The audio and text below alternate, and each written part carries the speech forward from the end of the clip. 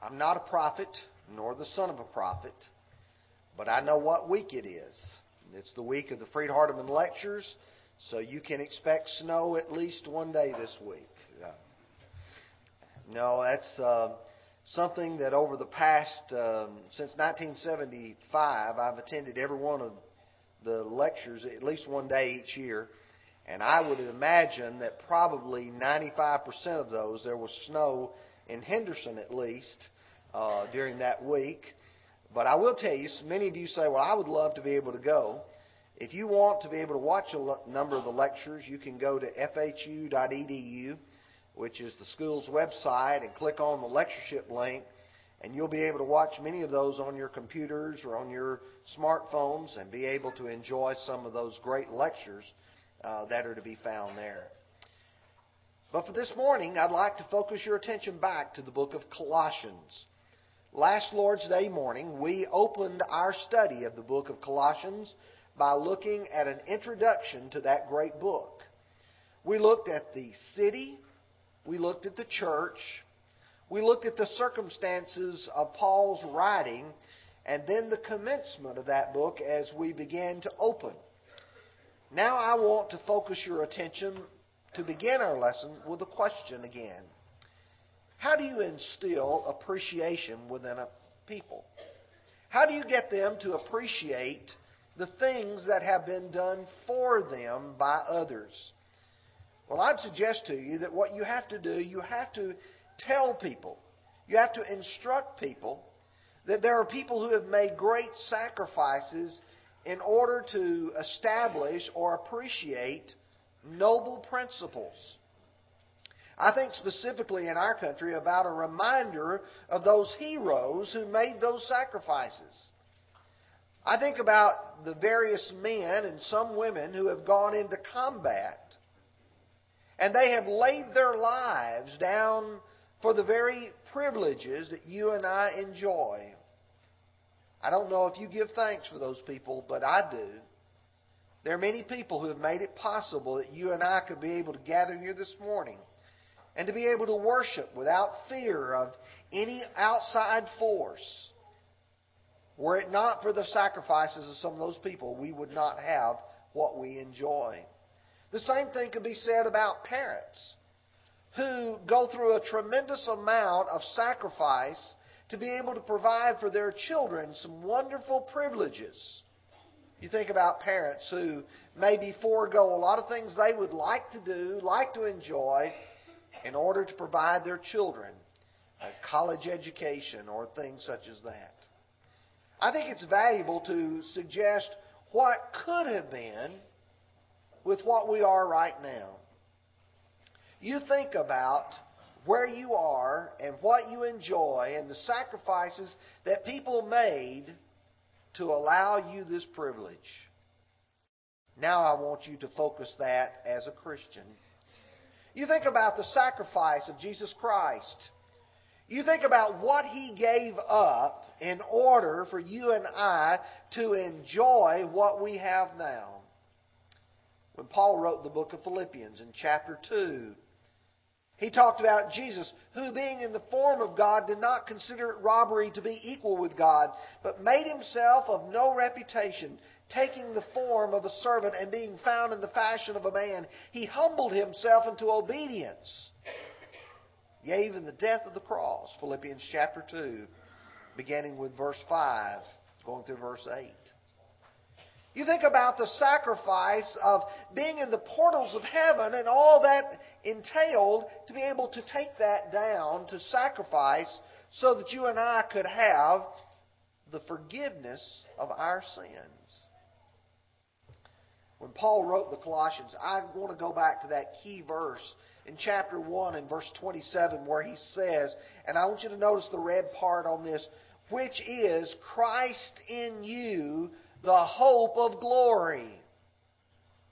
You and I need to realize the value of saying that Christ is in us as a congregation, as a people, and what that means for the hope of glory.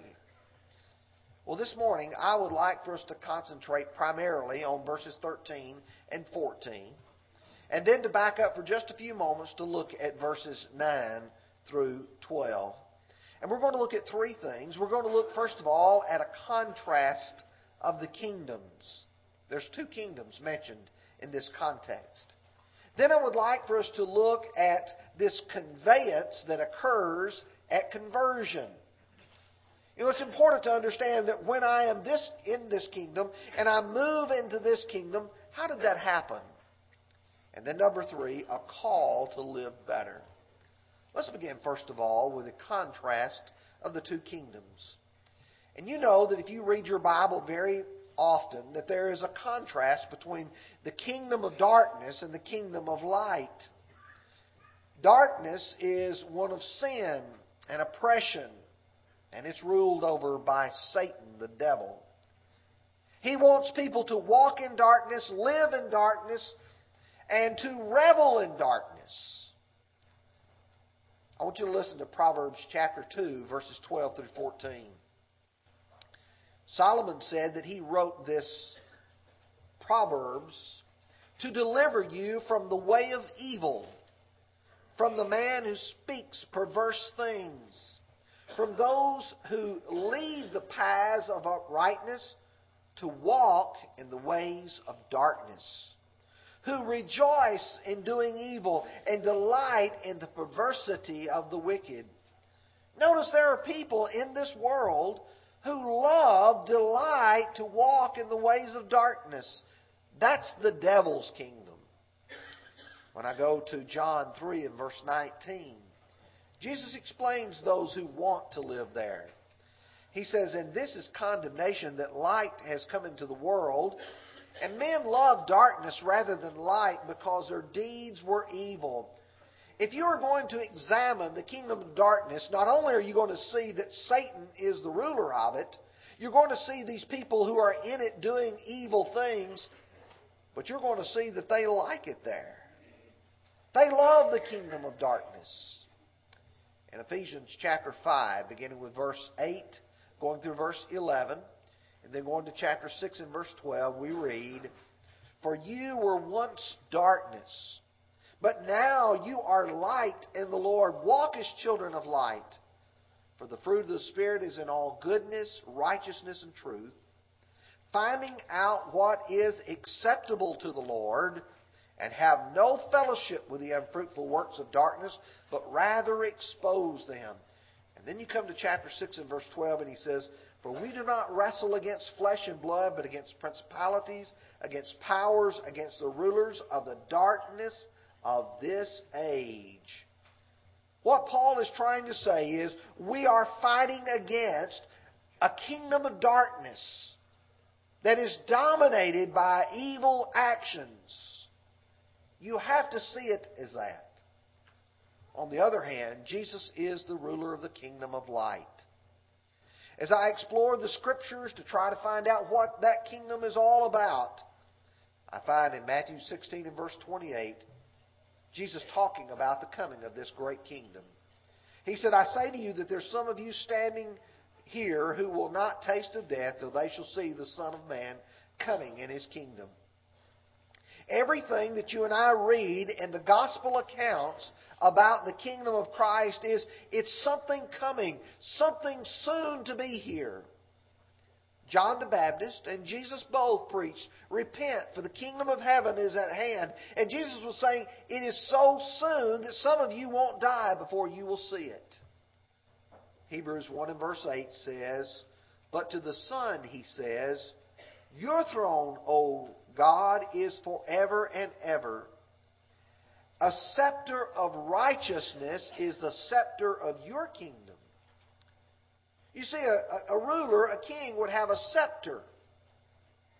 It is a symbol of his authority. But when one worships God and is a part of His kingdom, it is a scepter of righteousness, not of evil, not of darkness, not of wickedness. John 18 and verse 36, Jesus said, "My kingdom is not of this world. If my kingdom were of this world, my servants would fight so that I should not be delivered to the Jews. But now my kingdom is not from here." See, one of the big contrasts that we have to understand is that you have on one side the kingdom of darkness, which revels in this world and all that it has. But on the other hand, you have the kingdom of Christ, the one of light, one that in the New Testament time was soon to take place and is now here, but is not a kingdom of this world.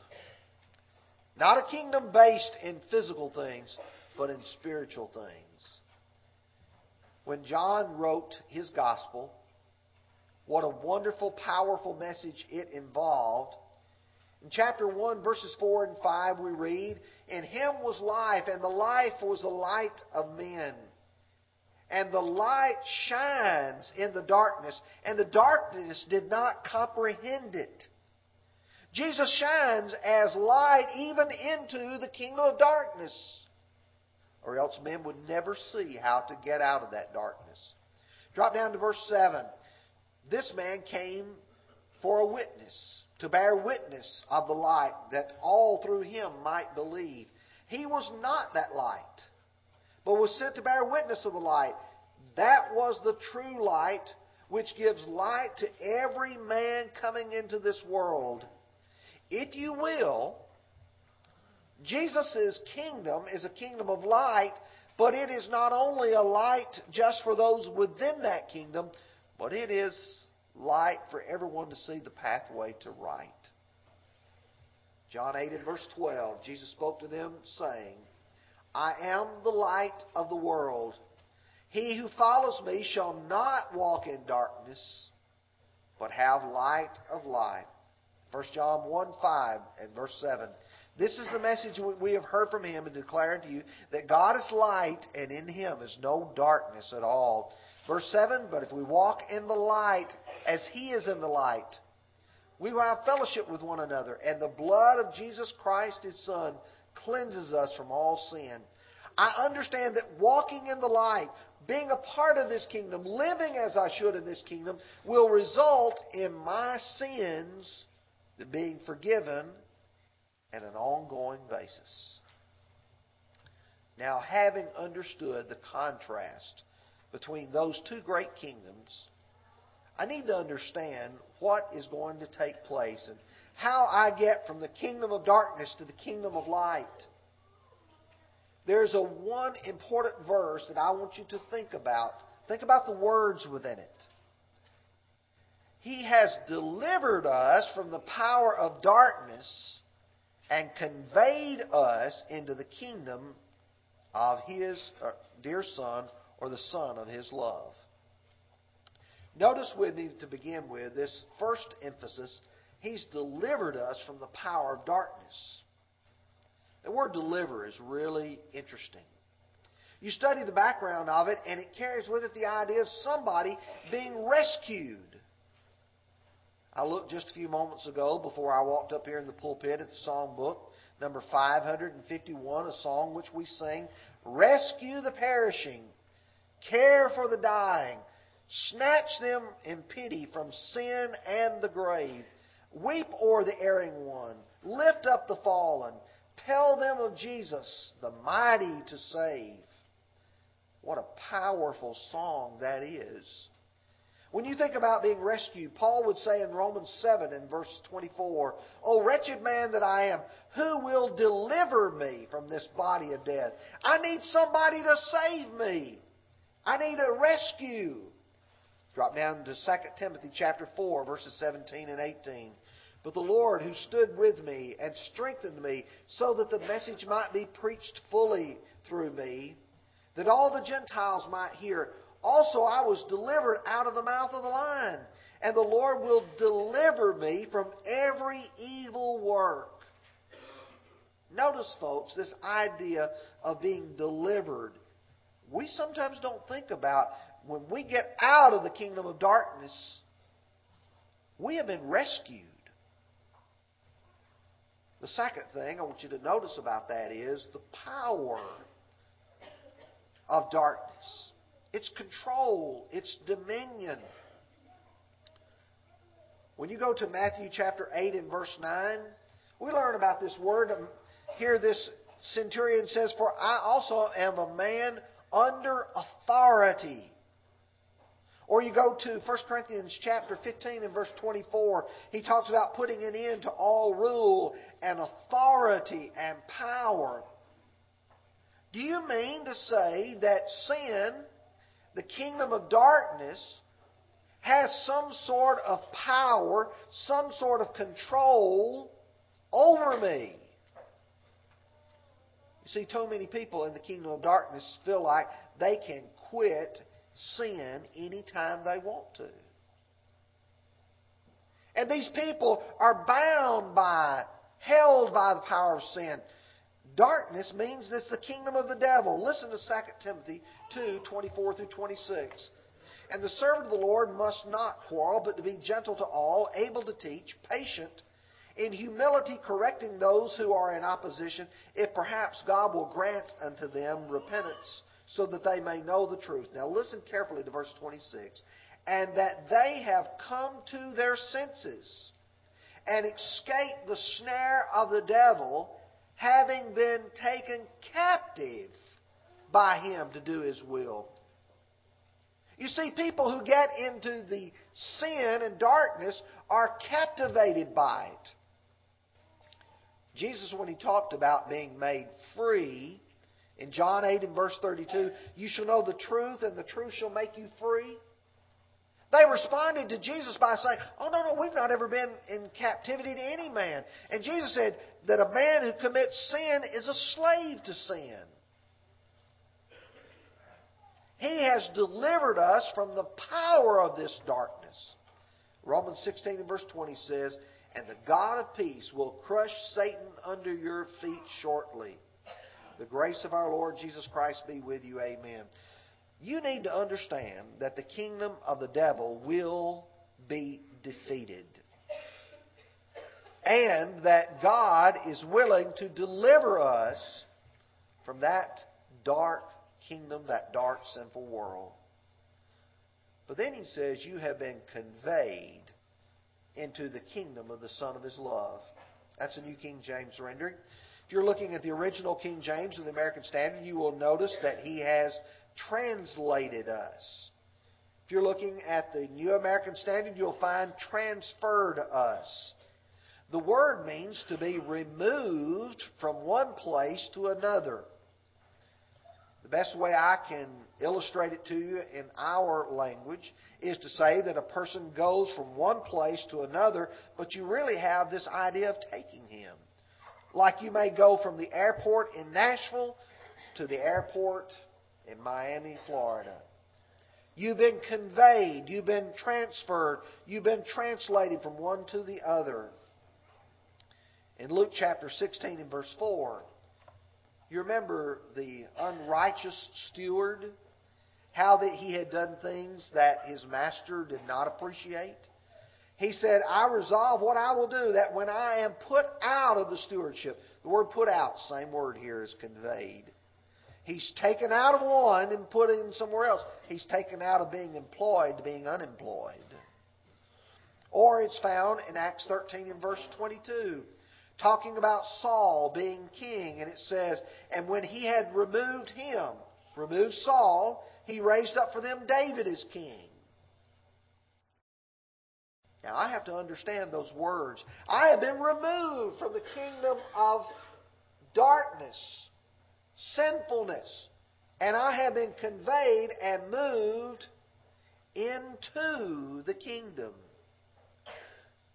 Matthew chapter 16, verses 18 and 19, Jesus said, and I say unto you that you're Peter, and upon this rock I will build my church. And the gates of Hades shall not prevail against it. And I will give to you the keys of the kingdom. The church and the kingdom are one and the same. Just two different ways to refer to the same group of people. So if I have been taken out of the kingdom of darkness and I have been conveyed or translated, transferred into the kingdom of His Son, I've been put into the church. And Acts 2 and verse 47 says, praising God and having favor with all the people, the Lord added to the church daily those who were being saved. I am starting to understand now that When I move from this kingdom to this kingdom, this conveyance is when I am converted. That's when it takes place. Before I am converted, I'm still in that kingdom of darkness. Once I am converted, the Lord has put me into His body, the church. Now, there are several places that I could prove that point. Romans 6 and verse 3. Or do you not know that as many of you, or many of us, as were baptized into Christ Jesus, were baptized into His death? 1 Corinthians 12:13. By one Spirit were we all baptized into one body. Galatians 3 and verse 27. For as many of you as were baptized into Christ. So I understand there is a conveyance that occurs here, a translation that occurs. It occurs when I am baptized for the remission of my sins. See, that's why we have to teach people. Before you are baptized, you're still in the devil's kingdom. You're still in darkness. You need to be baptized to put you into the kingdom of God's dear Son. It happens by choice, by change, and by a call. For instance, in Acts 26 and verse 17, Paul talking about his preaching, he says, I will deliver you from the Jewish people as well as from the Gentiles, to whom I now send you, to open their eyes, in order to turn them from darkness to light, from the power of Satan to God, that they may receive forgiveness of sins and an inheritance among those who are sanctified by faith in me. He says, what you're doing, you're out here preaching to people. What are you trying to do? You're trying to turn their allegiance from that kingdom of darkness to the kingdom of light, from the kingdom of Satan to the kingdom of God. Help them to see the truth. You become a Christian by your choice. Nobody makes you do that. In 1 Peter 2 and verse 9, but you are a chosen generation, a royal priesthood, a holy nation, His own special people, that you may proclaim the praises of Him who called you out of darkness into His marvelous light. At conversion, then one receives the redemption by the blood of Jesus Christ for the forgiveness or remission of sins. And Luke 24:47, that repentance and remission of sins should be preached in His name to all nations, beginning at Jerusalem. You go out and you preach repentance. You preach forgiveness of sins. In Acts 2 and verse 38, he says, Then Peter said to them, Repent and let every one of you be baptized in the name of Jesus Christ for the remission of sins. Now, let's go back to verses 9 and 10, and I want to try to summarize this together. For this reason we also, since the day we heard of it, do not cease to pray for you and to ask that you will be filled with the knowledge of His will and all wisdom and spiritual understanding, that you may walk worthy of the Lord, fully pleasing Him, and being fruitful in every good work and increasing in the knowledge of God. When you look at that passage, for this reason, he's referring back to verses 3 through 8, where Paul describes the conversion of these people. He's seen them translated from one kingdom to another. He knows about it. He prays for them. What is he wanting them to do? He's wanting them to live as children of light. Here's a person who's made the move from the kingdom of darkness to the kingdom of light. Well, what should I be doing then? Romans 13 and verse 12. The night is far spent. The day is at hand. Therefore, let us cast off the works of darkness and put on the armor of light. If I have made the move, I need to look like I have made the move. People should see light in me. Matthew 5. You are the light of the world. In Ephesians 5 and verse 8, he says, For you were once darkness, But now you are light in the Lord. Walk as children of light. Live it. When Paul wrote the Ephesians, when Paul wrote the Colossians, he wanted them to understand you have got to be an influence in the community in which you live. The same thing is true of us. If we're going to take this message with us, what it is saying to us, if you're not a Christian, you ought to become one. It is saying if you are a Christian, you ought to live like one. In 1 John 1, 6 and 7, if we say we have fellowship with Him and walk in darkness, we lie and do not practice the truth. But if we walk in the light as He is in the light, we have fellowship with one another. And the blood of Jesus Christ, His Son, cleanses us from all sin. We end this lesson with a question. Are you in the kingdom of Jesus? This kingdom of light? If you're not, when we sing this encouragement song in just a minute or two, why not come forward and say, I want to be a New Testament Christian. I want to be in the kingdom of our Lord. I want to walk in the light. Are you walking in darkness or are you walking in light?